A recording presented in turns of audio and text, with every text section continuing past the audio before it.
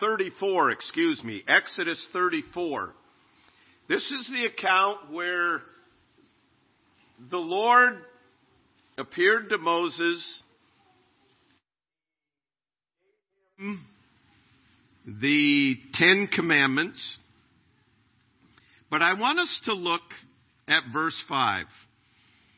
Now the Lord descended in the cloud and stood with him there and proclaimed the name of the Lord. And the Lord passed before him and proclaimed, the Lord God, merciful and gracious, long-suffering and abounding in goodness and truth, keeping mercy for thousands, forgiving iniquity and transgression and sin, by no means clearing the guilty, visiting the iniquity of the fathers upon the children and the children's children to the third and fourth generation.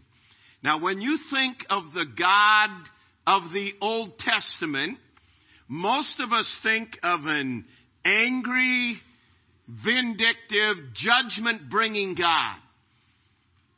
And we often don't realize that verse 6, the Lord God, merciful and gracious, long-suffering and abounding in goodness and truth, keeping mercy for thousands, forgiving iniquity.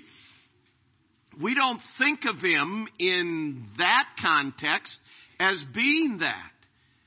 But God indeed is very merciful. Merciful, if you'd look it up, having or exercising mercy. Don't you love definitions like that? Okay. But how else? And then it goes on and says, compassionate, tender, disposed to pity offenders and forgive their offenses.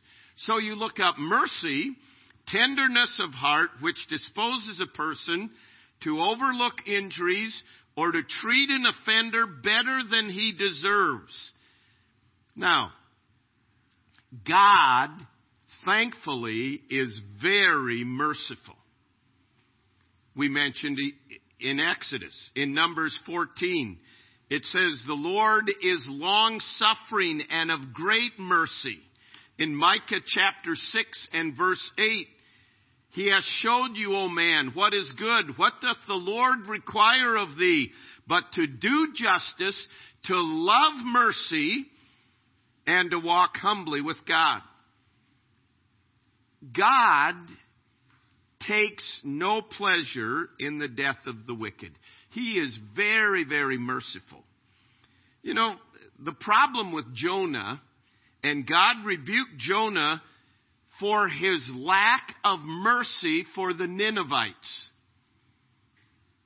We think it's just because he didn't go.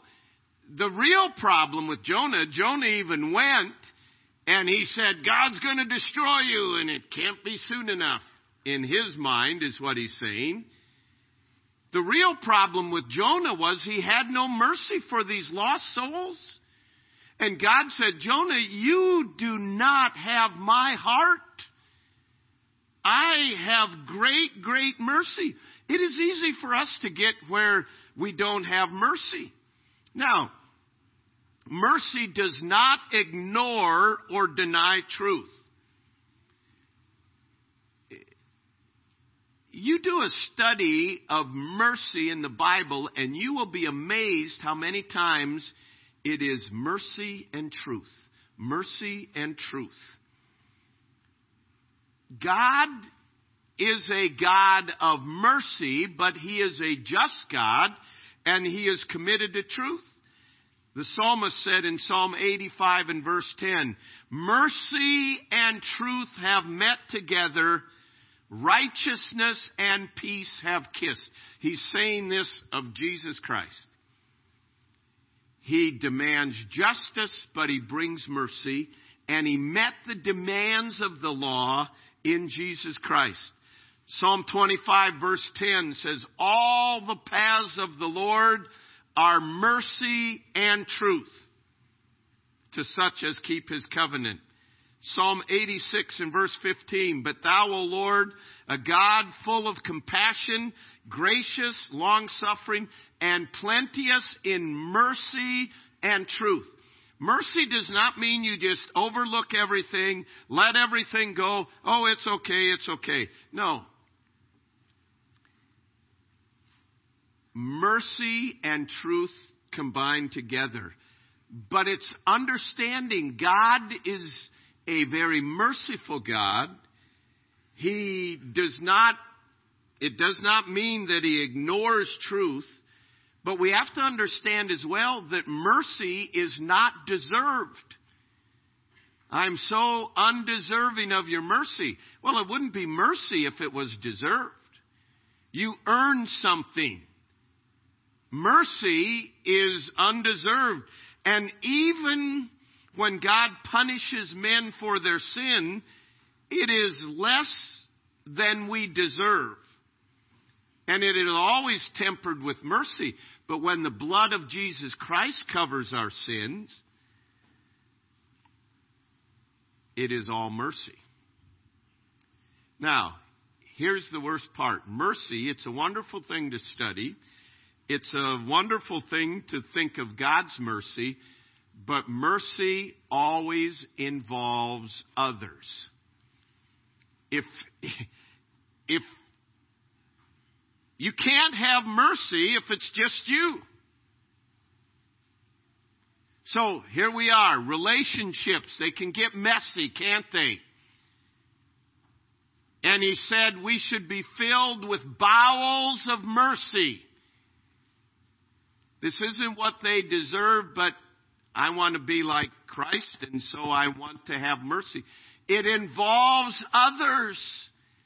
And it involves getting the mercy from God and showing mercy to others. Most of us are very, very merciful to ourselves. We're easy on ourselves. Well, you probably shouldn't have done that, but yeah, it's not too bad. You know, we're prone to be merciful. But mercy involves others. And the aspect that our flesh reacts to showing mercy. And many times in Christianity, we can come down on the side of truth. And we ought to come down on the side of truth. But it's truth with mercy. It's truth and grace. And as I said, you notice truth and grace, truth and mercy, over and over and over again, they're put together. Speaking the truth in love. To be godly, I must be merciful. And it begins right in our own homes, merciful with husband and wife, merciful with children, merciful with parents, merciful with the dog. Some of us are more merciful with the dog than we are with human beings, honestly. But the reality is, seriously, I'm not joking when I said you should be merciful with the dog. A righteous man treats his animals right. But we ought to be merciful. We ought to embrace and look for ways to show mercy. Because that is godliness. It's not studying about it. It's not talking about it. It's not that. It's showing mercy. And that's where the rubber meets the road. That's where the reality comes in. You know what? They probably shouldn't have done that. But I know I've done things like that before. I'm going to give them the benefit of the doubt. I'm going to have mercy. And again, this is just a reminder. You know what? This is having mercy, if you please, on the Ninevites. You may go to a home and you may, walking up, say, "This looks like a drug home." What do they need more than this? Nothing. And you know what? God is greater than any obstacle that can come in the way. And it doesn't do us any good. We're not showing mercy to just gather here. But to take the seeds out and to plant the seeds is truly an act of mercy.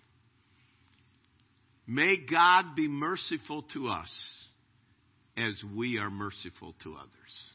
Heavenly Father, I cannot thank you enough that you are a merciful God. And Lord, we read and we know by experience that your mercies are new to us every morning. Great is your faithfulness. Lord, may there be an abundance of mercy flowing from our lives that would be evident in our homes, in our attitudes toward others, other believers, in our attitudes toward the unsaved. And Lord, may we be instruments of mercy in your hand. Lord, as you know, we all desire your mercies. But may we be instruments of your mercies. We pray in Jesus' name. Amen.